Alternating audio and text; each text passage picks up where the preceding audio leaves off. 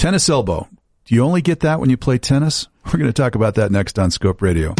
Access to our experts with in-depth information about the biggest health issues facing you today. The Specialists with Dr. Tom Miller is on The Scope. I'm Dr. Tom Miller, and I'm here with Dr. Angela Wong. She's a professor of orthopedic surgery, and she's a specialist in hand care and hand surgery. So what is tennis elbow, and why do they call it tennis elbow, and can you only get it by playing tennis? All right, I'll take the last part of that first. Actually, most people who have tennis elbow do not play tennis.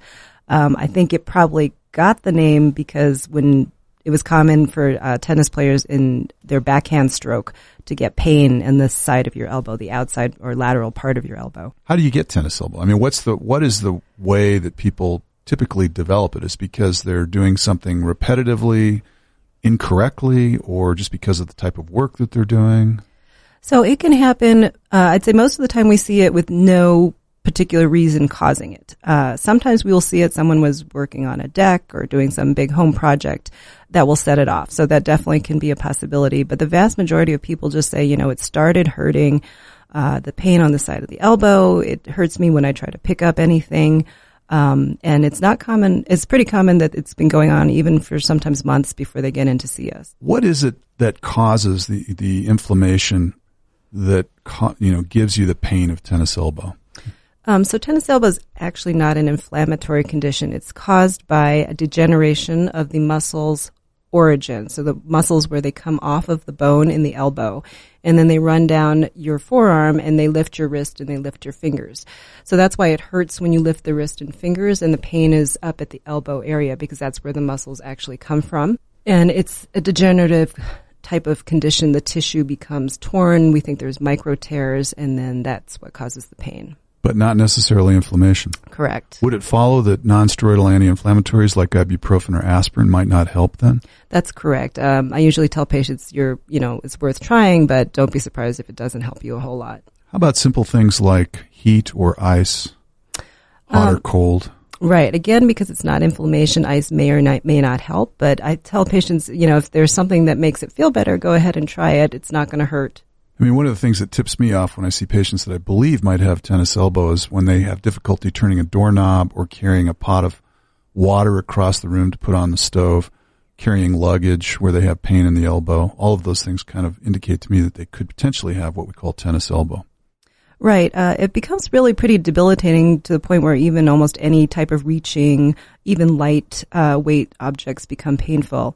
I'd say most of the patients come in claiming pain on a pain scale of even 7 to 8. And what is the most common way to treat that? Well, over the years, we've tried lots and lots of things, and unfortunately, none of them has proven consistently successful for treating it. Rest definitely will help. It's not an inflammatory condition, so usually anti-inflammatory medications are not really helpful. We do sometimes give people a wrist brace so that they're not moving the wrist up and down and aggravating those muscles that actually come from the elbow. That's why it hurts at the elbow. Now, is that wrist brace that little band that wraps, the elastic band that wraps around the arm and has a little bubble in the middle of it? No, so that's a forearm strap, but we also do use that in combination with the wrist brace. And the forearm strap is just sort of aimed at, I liken it to dampening the guitar strings, so you stop the vibration before it gets to that area of the elbow that kind of hurts. So you like to use both braces sometimes? I do. I combine them or tell them to the patients to figure out, play with them and use them in combination or separately. Physical therapy, stretching, does that seem to help some? Stretching does help. We oftentimes send the patients to our therapists who have a program where they gradually do stretching and then add back exercises with strengthening. Also, I think activity modification is a big thing that we don't always talk about, but patients should change the way they're lifting.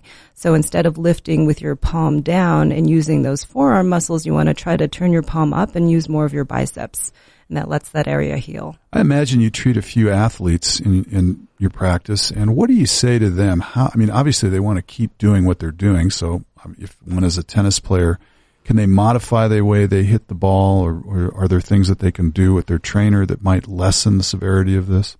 Yes, usually I leave those specifics up to physical therapy, or we actually have an athletic trainer that can help. I think rackets have been changed, so they have a bigger sweet spot, and that helps, less vibration to the elbow. Well, that's one thing I'd like to point out about the University of Utah Orthopedic Center is that you have a full panoply of care. You have physical therapists and trainers that can help an athlete with that particular problem. Then you would assign them to a physical therapist, I guess, right?